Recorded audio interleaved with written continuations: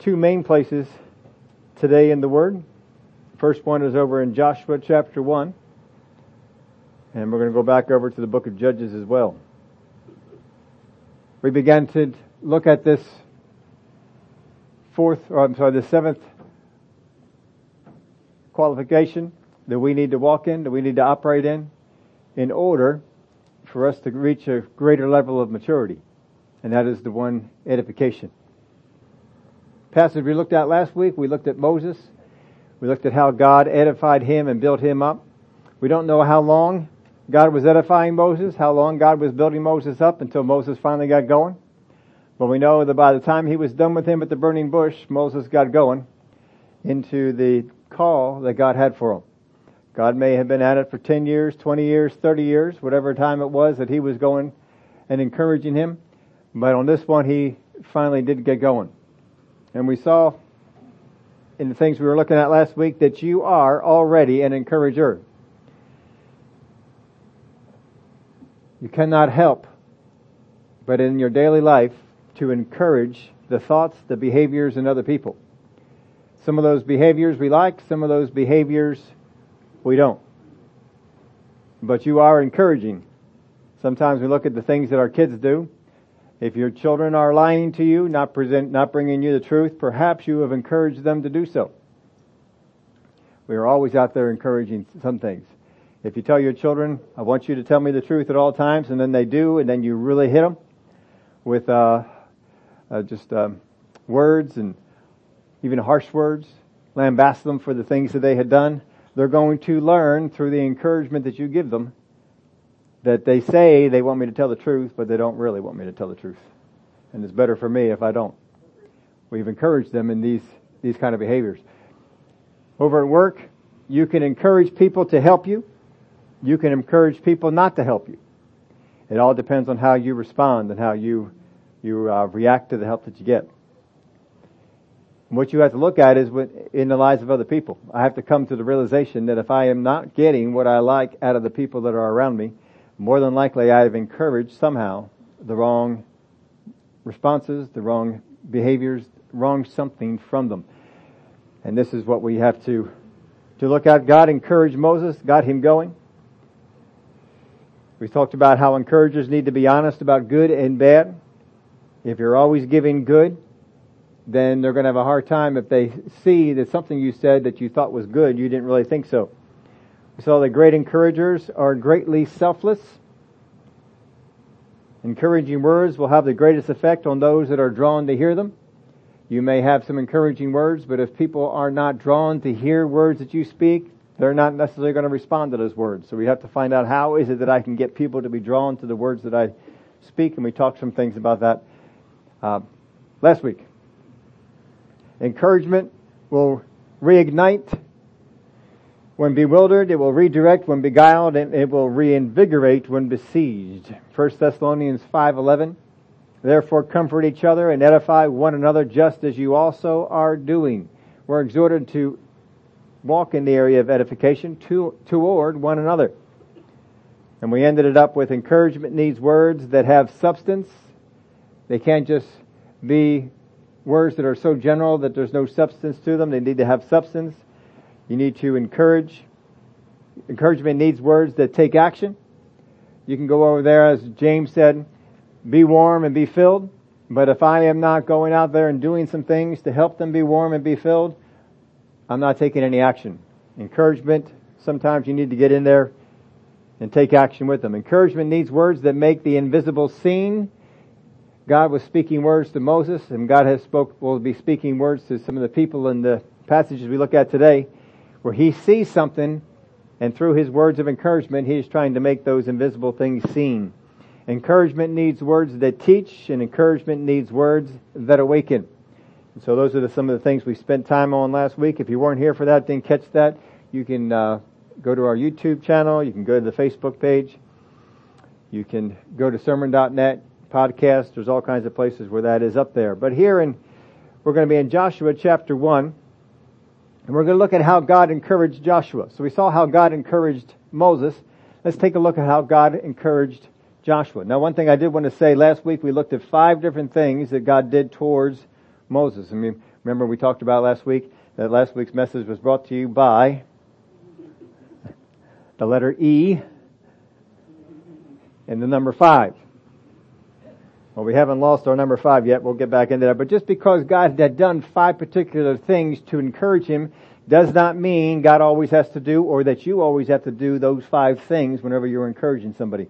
And in fact, in this very first one we're looking at, we're going to see an absence of 5. And there's a reason for it. In Joshua chapter 1, verse 1, after the death of Moses, the servant of the Lord, it came to pass that the Lord spoke to Joshua, the son of Nun, Moses' assistant, saying, Moses, my servant, is dead. Now therefore arise, go over this Jordan, you and all this people, to the land which I am giving to them, the children of Israel. Now edification doesn't deny what's going on. Moses is dead. Sometimes when we need to edify some people, you need to acknowledge some of the things that are going on. Some of the things that are going on that are good, some of the things that are going on that are not good. You need to be able to acknowledge that and do so in a direct but a good way. So he just comes and says, look, Moses is dead. Let's go. So edification doesn't deny what is going on. Edification calls us to action. Edification calls us to action. Moses, my servant, is dead. Now therefore arise, go over this Jordan, you and all this people, to the land which I am giving to them, the children of Israel. So Moses is dead. Now this is what you need to do. And so edification will have a call to action to it. God is calling him to, look, don't stay here. Don't sit around and mourn over Moses. Moses is dead. Now let's get moving. Verse 3, every place that the sole of your foot will tread upon, I have given you. As I said to Moses, from the wilderness and this Lebanon as far as the great river, the river Euphrates, all the land of the Hittites and to the great sea toward going down of the sun shall be your territory. So this is what he had spoken before. He is reminding them here. And I put this note in your outline. Edification reminds or teaches us of what has been done on our behalf or has been given to us. One of the things of edification is to remind us what has been done on our behalf or what has been given to us. Here, God is reminding Joshua of these things that he has spoken in the past, and he's reminding him what he is going to do, the promises that are there. This is what you have. Sometimes when you're out edifying people, you need to remind them of the things that they have. Don't you know that God has done this? Don't you know that God has moved in this way? Don't you know that God has provided these things for you? And we need to go over some of those things that are there. So edification reminds or teaches us of what has been done on our behalf or has been given to us. That's one of the things that we'll do. Verse 5, now no man shall be able to stand before you all the days of your life. As I was with Moses, so I will be with you. I will not leave you nor forsake you. Edification reminds or teaches us who we are in Him. That is a thing that edification will do. It will remind you or teach you. If you don't know, you're going to run into some people who just don't know who they are in Him. And to them, you have to teach them. And that's a form of edification right there. You're teaching them who they are in Christ. Sometimes you just need to remind them. They've already learned, they've already seen. Just remind them. Edification reminds or teaches us what He has done for other successful believers. Look what I did for Moses. Just as I was with Moses, so I'm going to be with you. You saw the example. You saw how I was with Moses. You saw the things I did through him. You saw how I used him. So he's reminding them of this. And he expects him to be edified off of these things. So edification reminds us or teaches us what he has done for others, for other successful believers. Then he goes on. This is the passage that we are probably more familiar with. Be strong and of good courage, for to this people you shall divide as an inheritance the land which I swore to their fathers to give them. Be strong and of good courage, is what he's telling him. Only be strong and very courageous, he reminds them again. that you may observe to do according to all the law which Moses my servant commanded you. Do not turn from it to the right hand or to the left, that you may prosper wherever you go. There's, I believe, not quite the last thing. Edification challenges us to attain to God's standards and expectations. God has standards. Contrary to some of the things that people teach in ultra grace, contrary to some of the things that people want to teach in we are not under the law, so forth, like these things, we have to remember that God still has standards. God has things that He wants us to live up to. God says, this is where we're at. This is what I want you to do. And so there's a standard that we have to live up to. But God often expects us to go beyond the standard. All right, this is what I expect out of you. Now you should be able to go beyond this. You should be able to go into a higher place. So these are the things we need to keep in mind. Edification challenges us to attain to God's standards and expectations. God will do this with us. Sometimes He'll pull us aside and say, look, this is what you can do. Don't think less of yourself. You can do this. You can hit this level. This is what I've called for, and you can do it. You've got what you need. This is what the ministry needs, and you can do it. You've got it in there. And sometimes God is going to edify you this way. We can also edify other people in the same way. Let them know you can do this. It is in you. If God called you to do it, if God asked you to do it, if God put it in you to do it, then you can do it. And you edify them, build them up by letting them know you can do this. Too often Christians, we go out and we become defeated. We begin to think, I can't get this done. I can't do it because we're bombarded with thoughts. We're bombarded by people. We're bombarded by natural events that constantly tell us. That's just a review from what we're doing on Wednesday nights in the spiritual warfare area. That's where spiritual warfare comes from. But you are bombarded in these areas. It is trying to get you to think you cannot do what God said. You cannot live up to God's standards. And here is a lesser standard for you to live up to. This you can do. Don't fall for it. Take the edification that God has given us. So He says, only be strong and very courageous, that you may observe to do according to all the law which Moses my servant commanded you. Do not turn from it to the right hand or to the left, that you may prosper wherever you go. Edification challenges us to attain to God's standards and expectations. It will challenge you to attain to God's standards and expectations. He says, don't turn from the right. Don't move off. Head for that. See that goal. See that standard. See what I've called you to. Keep going to it. Don't turn to the right. Don't turn to the left. There are going to be people. There are going to be natural things. There are going to be thoughts that try and get you to turn. This book of the law shall not depart from your mouth. Don't we all know that? This book of the law shall not depart from your mouth, but you shall meditate in it day and night, that you may observe to do according to all that is written in it. For then you will make your way prosperous, and then you will have good success. Now, people, in some of this ultra grace stuff that is going around the church that people are teaching is not new. Paul dealt with it too. But if we're going to live in life, or if we're going to live a life doing what you think is good and not what God called for, if we're going to live to a standard that we think we ought to live to and not the standard that God called us to, God won't be able to move on our behalf to the extent that He could if He did. And that's why the enemy wants to get you to live up to a lower standard. Just don't live up to this. Just come down a little bit. And this is what happened when the story of Balaam, when he gave the counsel. Get them to compromise. Get them to not do the standard that God had said. If you do that, we're going to bring something upon them. We're going to put them in a place of judgment. Because they weren't just going and not living up to the standard. They were going against the things that God said and doing what God had said not to do. So edification leads you to daily steps toward success. Edification will lead you to daily steps toward success. He will give you, here, do this, do this, do this.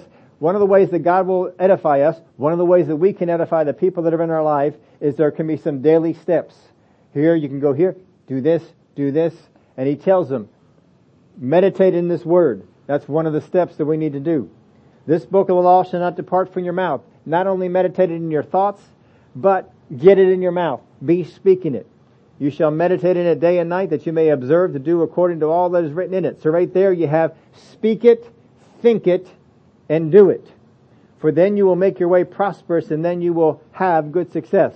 So here's the way to success that he tells you right here. Speak the word, think the word, and do the word. There's your 3 steps. Speak the word, think the word, and do the word.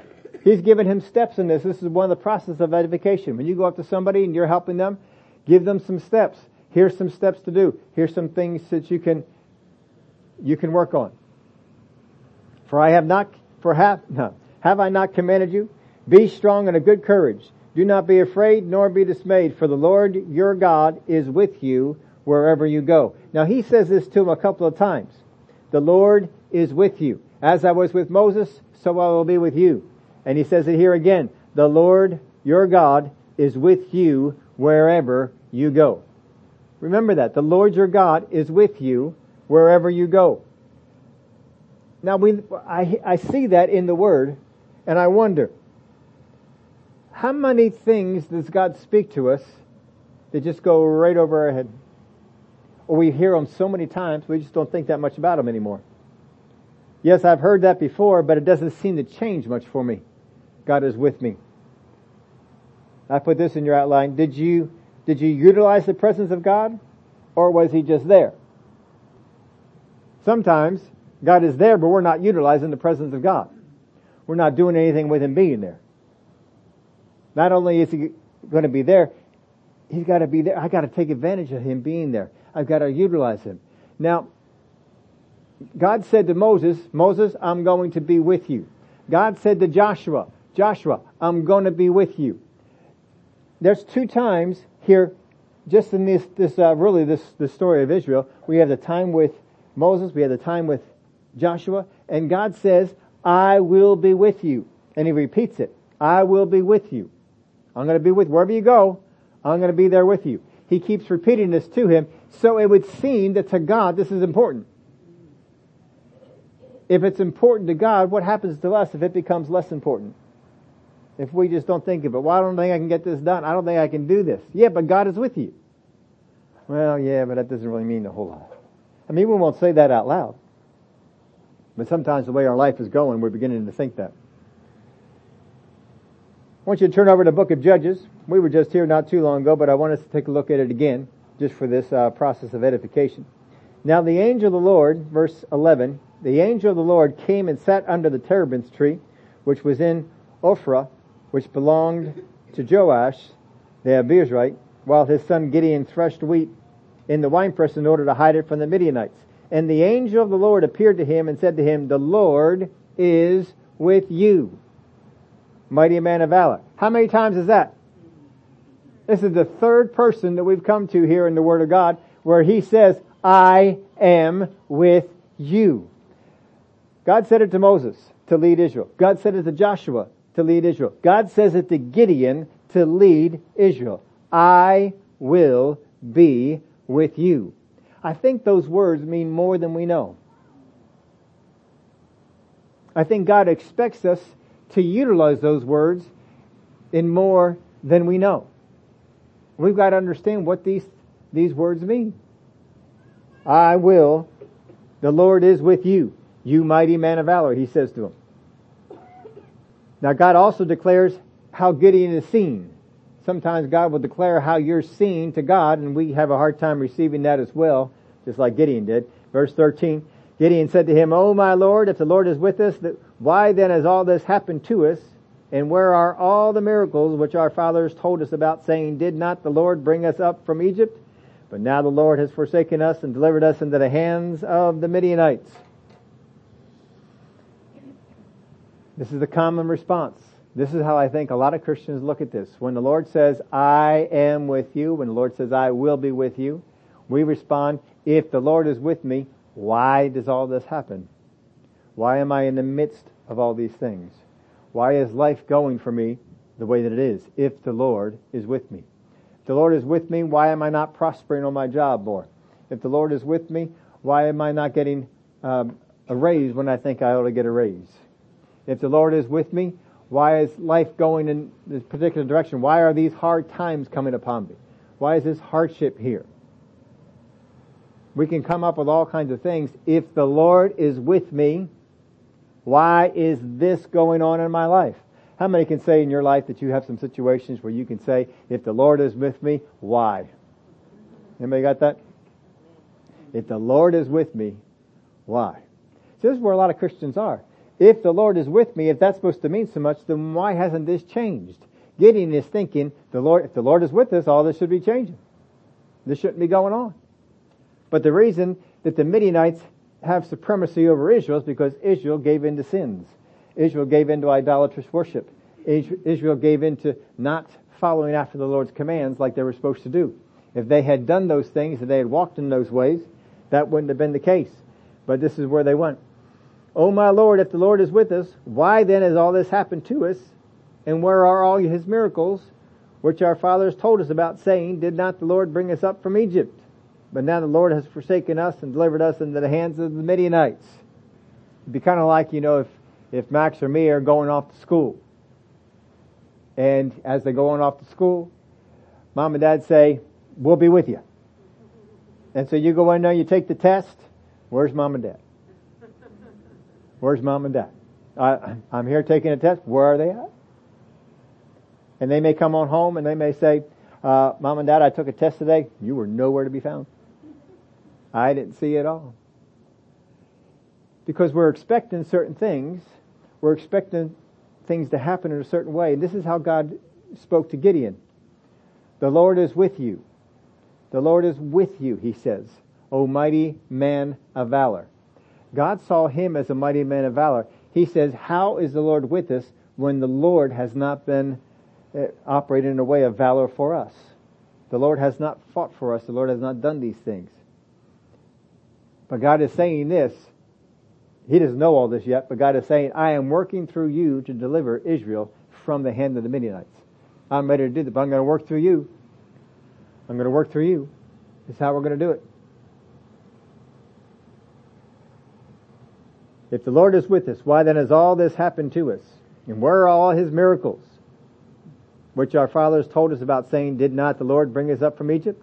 But now the Lord has forsaken us and delivered us into the hands of the Midianites. Well, he didn't deliver them into the hands of the Midianites. Their sin did. Now, a lot of times Christians, we walk in such a way, we walk in a way against the words of God. We walk away against the principles of faith. We walk against the principles of the things that he commanded. We decide, I'm not going to go after the standard that God has set. I'm going to go after a different standard. I'm going to go after my own way. Because we have done that, it brings certain things down upon us. God doesn't want those things to come down upon us, but it brings those things down upon us. So we need to stand up to it.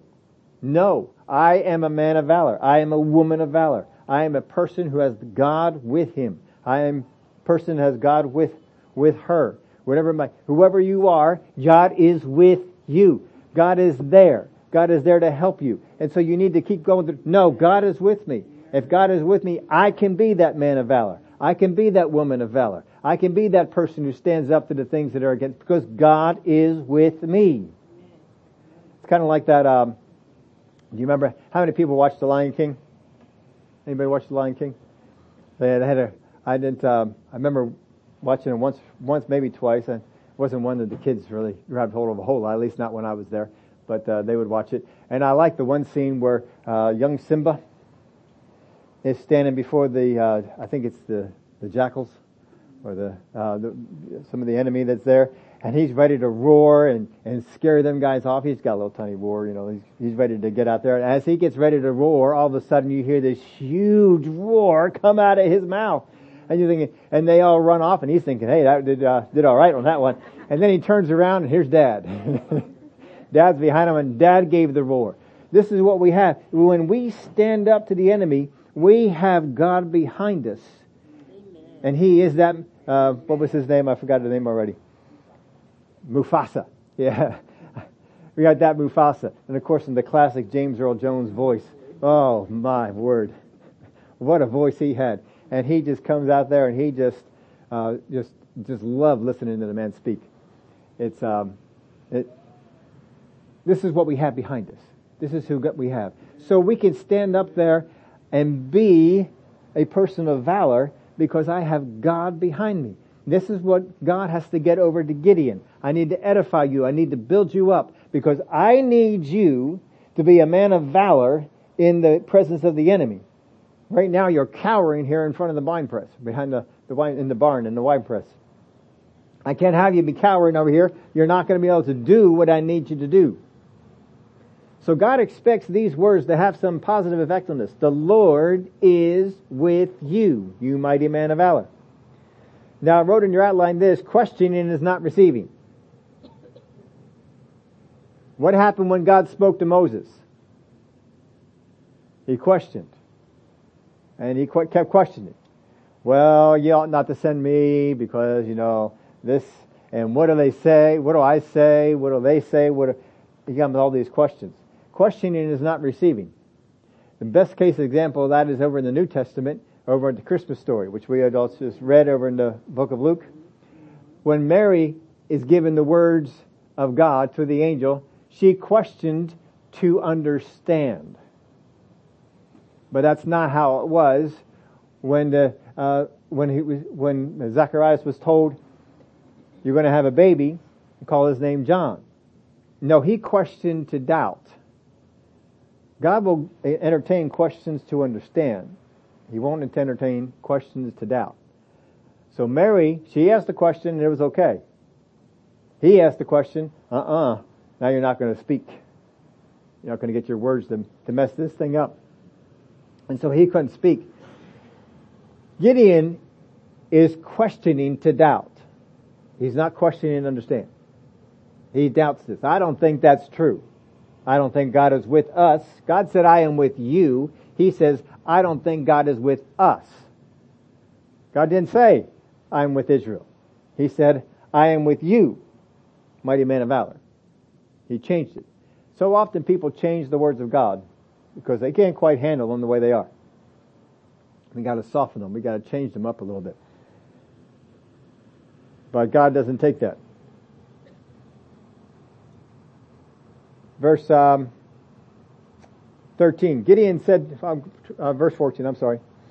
Then the Lord turned to him and said, go in this might of yours, and you shall save Israel from the hand of the Midianites. Have I not sent you? So God's getting this home to him. Not talking about Israel. Talking about you. That's what I'm talking about. Talking about you, Gideon. Don't be looking at Israel. Don't be brushing this off on them. Go in this might of yours, and you shall save Israel from the hand of the Midianites. You shall save Israel from the hand of the Midianites. Have I not sent you? That's a lot of you. He's trying to say, look, there's us. And God says, no, there's no us right now, there's you. You're the guy I'm talking to. You're the guy I'm working through. You're the guy I'm with. And you're the guy I send him. Just as I was with Moses. Moses, I'm not looking at Israel, I'm looking at you. I'm sending you. Joshua, not looking at Israel, I'm looking at you. You need to be courageous. You need to be staying with the things that God has said. I need you to do this. Don't be looking at everybody else. You could be looking at the words of God. Yeah, but the church. Now, God's not speaking to the church right now. He's speaking to you. I got to take care of me. What has God said to me to do? I got to accept that challenge. This is what Gideon has in front of him here, and he's not liking it too much. So he said to him, "O my Lord, how can I save Israel? Indeed, my clan is the weakest in Manasseh, and I am the least in my father's house." We always look at the natural things. We always look at, well, I don't have any talent. I don't have any ability. I don't have any money. I don't have any armies. I don't have any, whatever it might be. I just know I don't have what I need. Now look at this. Moses, when God came to him and said, Moses, you're the guy. I'm going to send you. I'm going to be with you. I'm going to go with you. We're going to do these things together, but I'm working through you. I need you to step up. And Moses tries to come up with all these excuses, all these questions, all these reasons not to do it. Gideon comes up with all these questions, all these reasonings not to do it. Joshua, how many questions, how many reasons did he give for not doing it? We missed that part, didn't we? He didn't do it. He heard, he received. Questioning is not receiving. Eventually we got Gideon to the spot where he's not questioning. We got Moses to the spot where he's not questioning. Verse 16. The Lord said to him, surely I will be with you, and you shall defeat the Midianites as one man. Surely I will be with you. This is supposed to mean something. This is supposed to have an impact in your life. Surely I will be with you, and you shall defeat the Midianites as one man. 17. Then he said to him, if now I have found favor in your sight, then show me a sign that this is you who talk with me. I don't exactly know how Lord talked to him, but it seems like it was pretty dramatic. I wonder how many other dramatic words he has had in his life.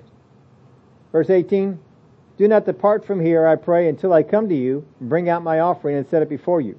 And he said, I will wait until you come back. So Gideon went in and prepared a young goat and unleavened bread with an ephah of flour. The meat he put in a basket, and he put the broth in a pot, and he brought them out to him under the terebinth tree and presented them.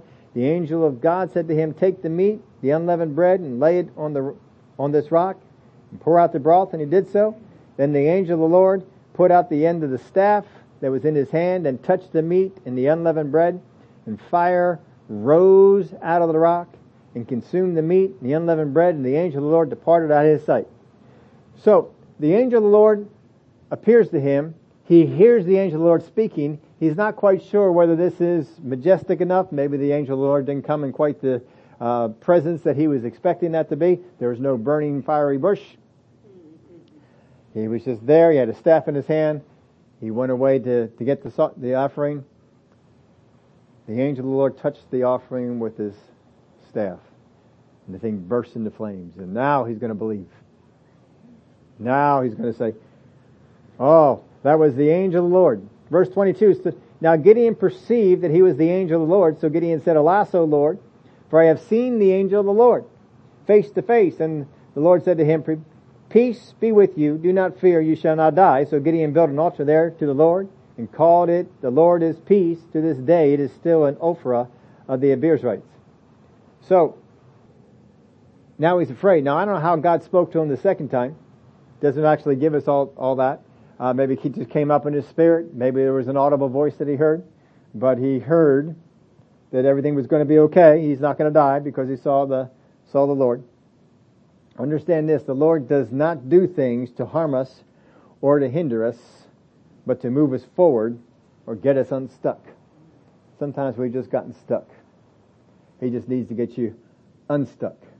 You know, if you ever had a vehicle stuck in the mud, stuck in sand, you need something to come along to hit it or to move it somehow. Get that thing out of the ditch that it's in. Get that thing out of the place where it's stuck. Sometimes God needs to just hit us with something to get us unstuck, to move us along. This is what he's doing with Gideon here. Now it came to pass the same night as the Lord said to him. We don't know how he said to him on this one, but he said, take your father's young bull, the second bull is 7 years old, and tear down the altar of Baal that your father has, and cut down the wooden image that is beside it, and build an altar to the Lord your God on top of this rock in the proper arrangement. And take the second bull and offer a burnt sacrifice with the wood of the image, which you shall cut down. So Gideon took 10 men from among him, his servants, and did as the Lord had said to him. But because he feared his father's household and the men of the city too much to do it by day, he did it by night. Well, he still did it. He still got out there and he got the thing done. But isn't it interesting that he is questioning why God has allowed all these things to happen to the Midianites, and right in his own backyard, at his own house, is an image that should not be there. Is the worship of a foreign god. And it shouldn't be there. It's right there in his own backyard. It's not like it's down the road. It's not like it's in other places. It's right here. If it's right there in their backyard, it's probably in some other people's backyard. And still he's going to say this. Now, take this from this. God edifies us to use us. His purpose is to use us. God doesn't edify Gideon to let him just sit there and think about how good he is. That's not why he edified him. He has a purpose for him. He has a function for them. He says, look, I want you to go out. This is what I want you to do. I want you to tear down that image. I want you to tear down that idolatrous worship. I want you to burn it up. And so he did it. Now he makes note that he did it by night, but still, he did it. Now if you read your bulletin today when you came in, you would have seen that in the quote. Usually I try and get a quote that goes along with whatever it is we're getting into. But there's a quote that says, you will find, if you think for a moment, that the people who influence you are the people who believe in you. God believed in Moses. God believed in Joshua. God believed in Gideon. God believed in them. God believes in you. A lot of times we want to go on the other side. Do I believe in God? Am I operating in such a way to believe in God? But do remember this. God believes in you. God certainly showed that He believed in Moses because He wouldn't take no for an answer. Moses, you can do this. I believe in you. God believed in Joshua, but Joshua already believed in himself. And so God didn't have to do a whole lot there. God believed in Gideon. Gideon didn't believe in Gideon, but God did. How often God speaks these words to him or to God. He must see these words as having great significance to speak them so often. Maybe we've just become cold to the meaning. What I did was I went through the Bible and I wanted to pull out some of the places where this is used. And I wrote them there. I'm just going to read them over. They're not going to flash up on the screen. I'm just going to read them. But I wrote them in your outline in case you want to go back and read these over on your own. In Genesis 26 and verse 3. Live temporarily in this land, and I will be with you. I'm reading it from various different translations. It's not all from the New King James. And I will be with you, and will bless you, and favor you.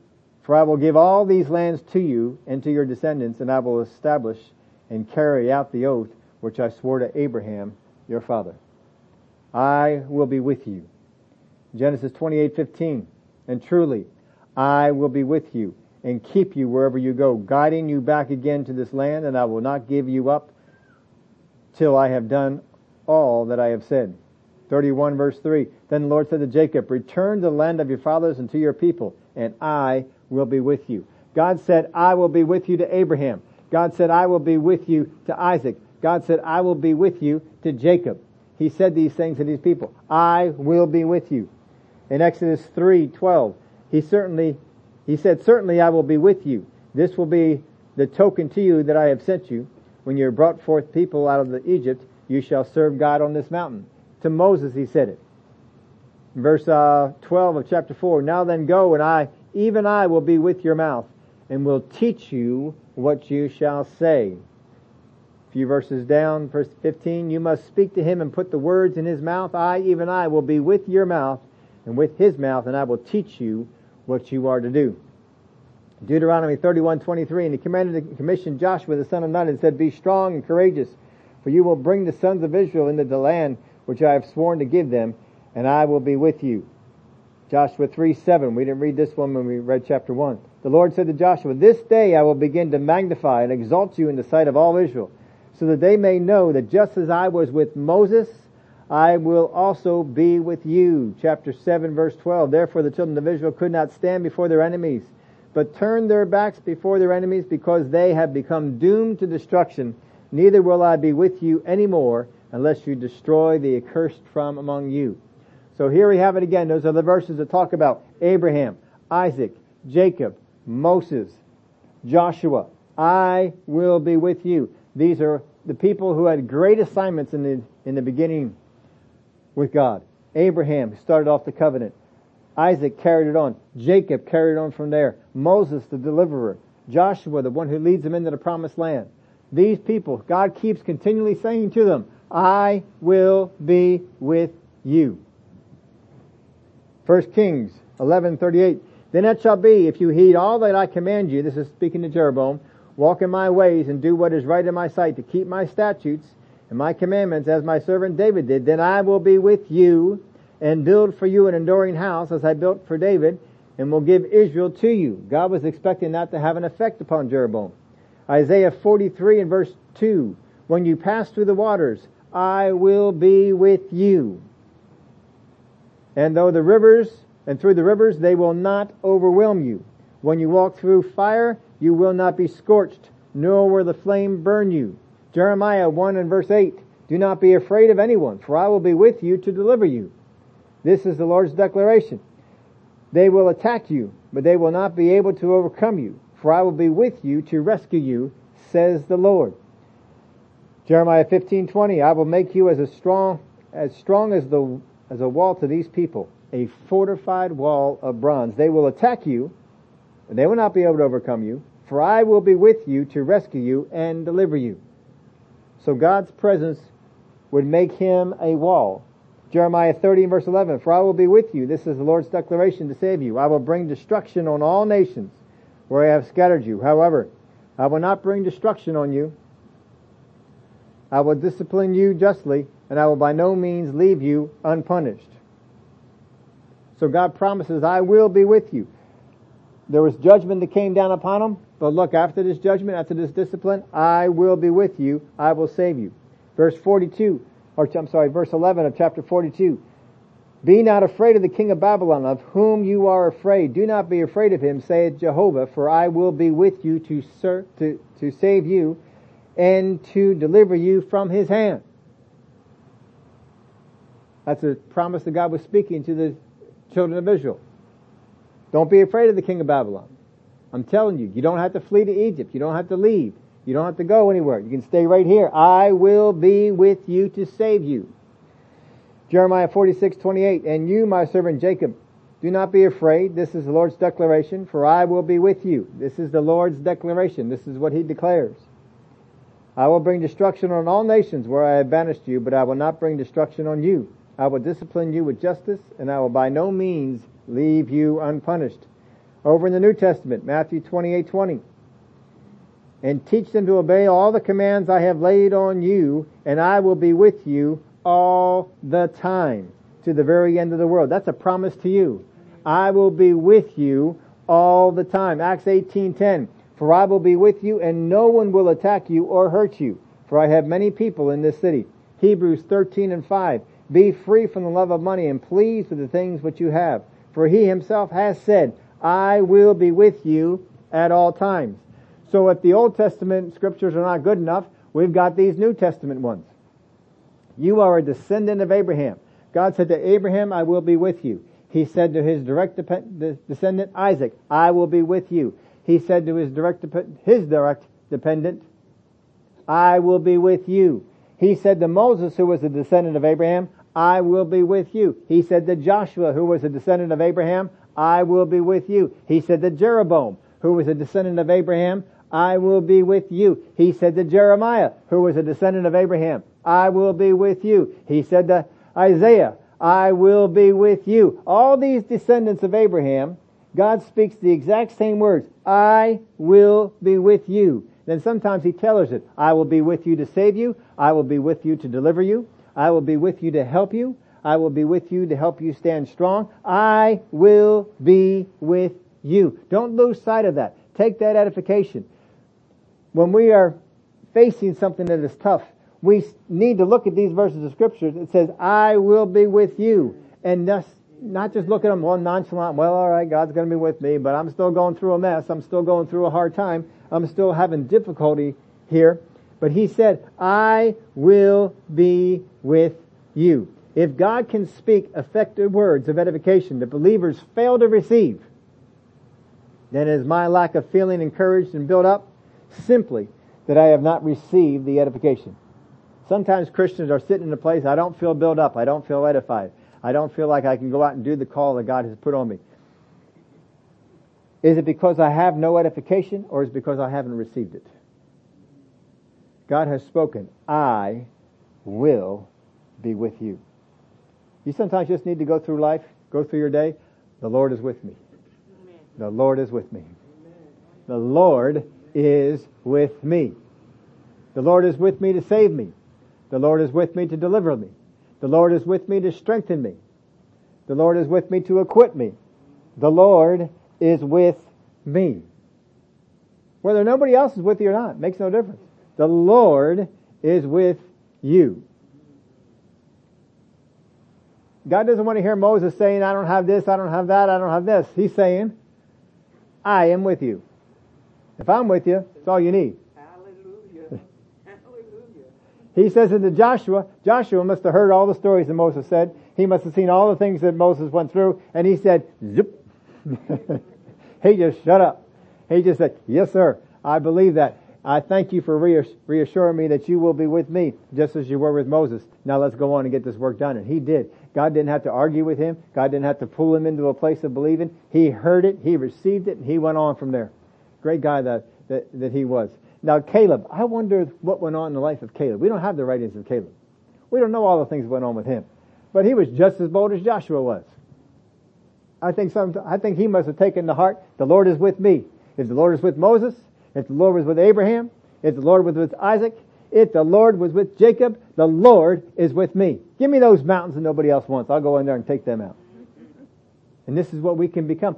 David, the Lord is with me. And he fought great battles. Jonathan decided, the Lord is with me, and went into battle. Saul finally decided, the Lord is with me, and went into battle. Now, I didn't stay real long with him, but he finally did decide, the Lord is with me, and he went into battle. He went in there timid, but he came out bold. The disciples were very timid at first. They all ran in the beginning, but then they became bold because they decided, the Lord is with me. Remember before Jesus went up into heaven, what did he say to us? The Lord is with me. He said, I will be with you. That's the same words God spoke to Abraham. That's the same words God spoke to Isaac. That's the same words God spoke to Jacob. That's the same words God spoke to Moses. That's the same words God spoke to Joshua. That's the same, and they would keep on going, just like we did. That's the same words. The same words that were spoken to these others. He spoke it to me. Now how can I make sure that I'm receiving the words that God has spoken to it? So like we said last week, was brought to you by the letter E. And the number 5, I gave you some room there.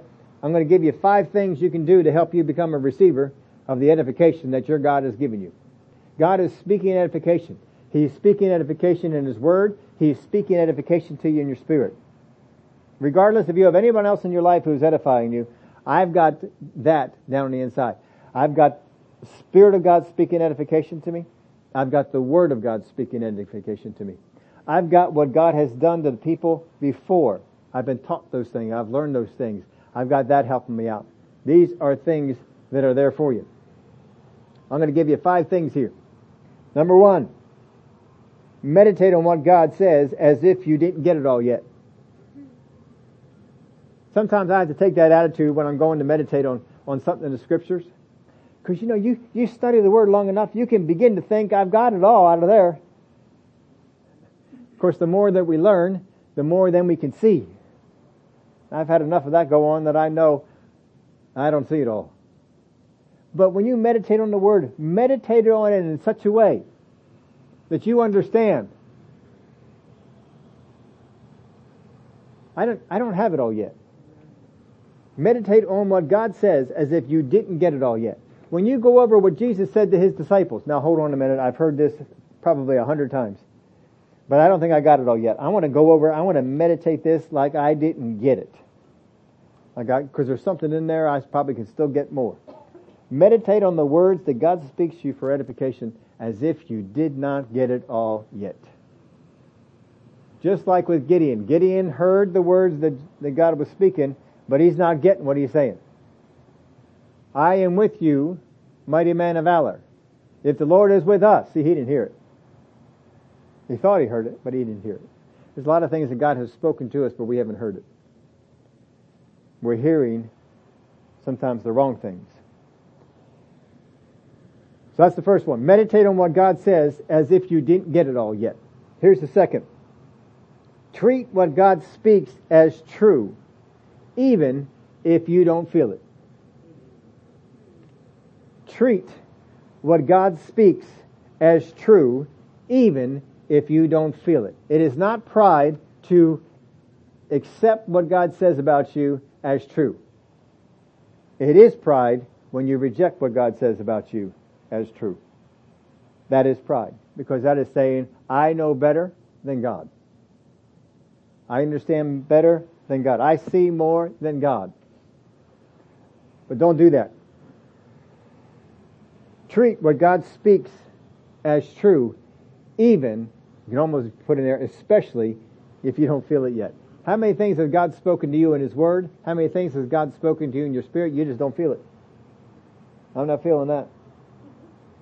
Gideon, mighty man of valor. Yeah, I'm not feeling that.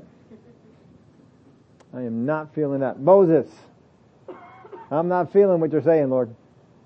I'm just not feeling it. Joshua, I don't know if he was feeling it or not, because he didn't say. He may not have been feeling it, but he says, okay. All right. I'm going to believe that. Mary, she may not have been feeling it, but what'd she say? Okay. Zechariah, he wasn't feeling it. What'd he say? I'm not feeling it. That didn't work out so well. Treat what God says, what God has spoken to you, as if it's true, even if you don't feel it. Well, God, if you said it, I know it has to be true. Can't really see it right now, but I know it has to be true. Here's number 3.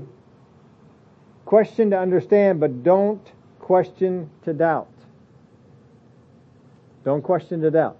Question to understand, but don't question to doubt. Well, I don't think it's true. I don't think you can do that. I don't think you really mean.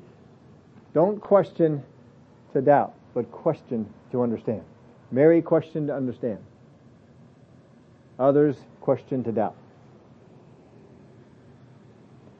What God spoke to me is what I need to get me through. What did God speak to you? Well, God spoke this and this and this to me. Okay, so go do it. Well, I still don't know about this area, and I don't know about this area, and what's going to happen over here, and then there's this thing over here, and what's going to happen. What God spoke to you is what you need. What God spoke to Moses is what he needed to get started. Now later on, God's going to speak to him some more things to help him out with the rest of the process. But God gave him what he needed to get started. Very often, God will speak things to you. You don't have everything for the whole task just yet, but you have what you need to get started. Get started. Get going with what you have. Well, what do I know? Well, I know this, and I know this. The enemy is always going to point to you. You don't know this, and you don't know this, and you don't know this. But God wants you to focus on what He has revealed to you. And just know this. What I know right now is what I need to get me going. Very few times does God tell people everything they need to know for the whole thing, for the whole task. Even Paul, when God called Paul, what did He say to him? He said to the prophet, I will show him how many things he must suffer for my name's sake. He don't know what's coming yet, but I gave him enough to get started. And that's what we had to do. So, number 4, what God spoke to me is what I need to get me through. Don't be listening. Well, I need to know this. Well, what about this? Well, if God had just told me what would happen if we ate of the tree of the knowledge of good and evil. If He had just told me that, I would be okay. No, God didn't need to tell you that. What He needed to tell you was, eat from every tree in the garden, except this one. That's all He needed to tell you. But the devil made him start to think, well, why did God leave that out? Why did God not tell me what would happen if I were to eat of the tree of the knowledge of good and evil? If He would have only told me what would happen if I ate from the tree of the knowledge of the good and evil, I never would have done it. So God, it's your fault. If you just would have done this. See, we'll do the same thing in our own lives. If God only told me that this was going to happen, that this was going to be this way, that this was up ahead of me, that this is what I was against. If He only told me that ahead of time, I would have been okay. No, what He told you is what you need to know. There's more, He'll tell you. So what God spoke to me, as number 4, is what I need to get me through. Here's the 5th one.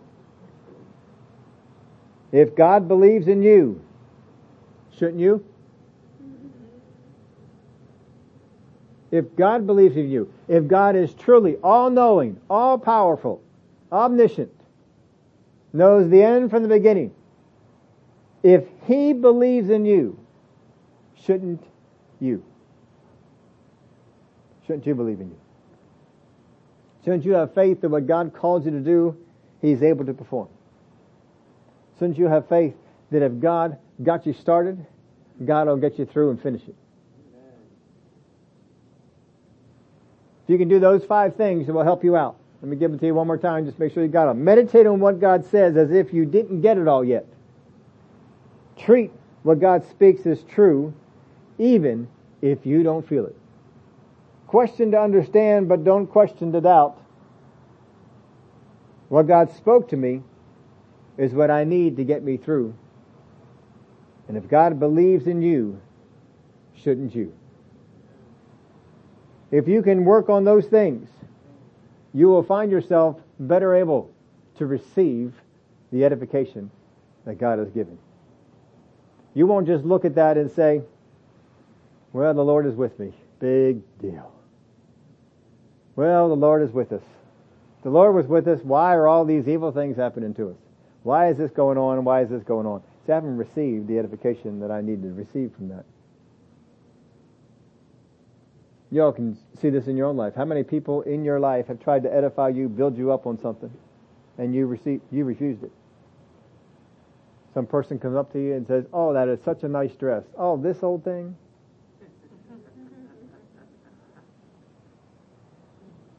Well, it's not really my favorite. We come up with a way to put it down. Because I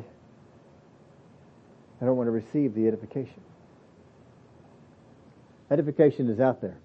Very often we're just not receiving it. There's edification from people. There's some edification from the things that people have received from us, from the things we have done to help them.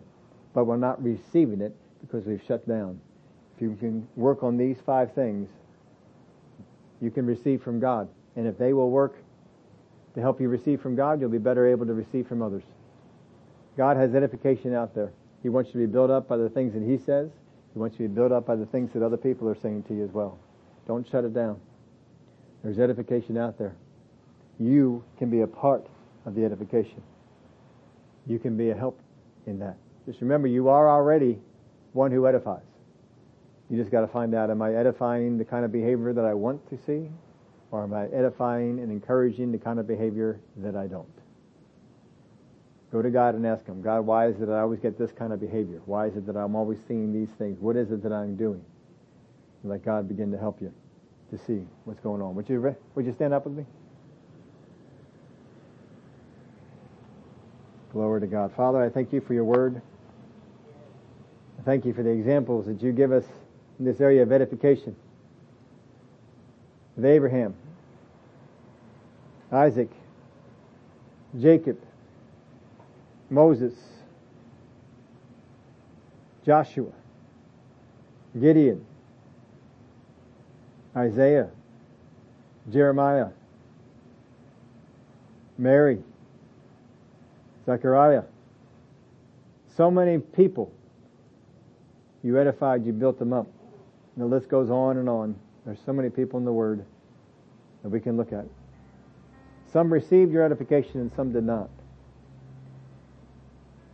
We want to be among those that receive the edification. Not those who turned it down. Not those who wouldn't receive it. Jeroboam was edified in the things of God. God spoke to him some of the same words He spoke to others, but he didn't take it. He didn't receive it. He didn't see it as all that important. The Lord is with me. I don't think that's really going to help me. When I face all these particular things, I'll have to make this on my own. Father, You have edification in Your word. You have edification. You speak to our spirit. You have words You have already spoken to us. We need to go back and hang on to them. not let them go. For they are words to edify us to do the thing that you have called us to do. We give you the praise and the glory for it. In the name of Jesus we pray. Amen.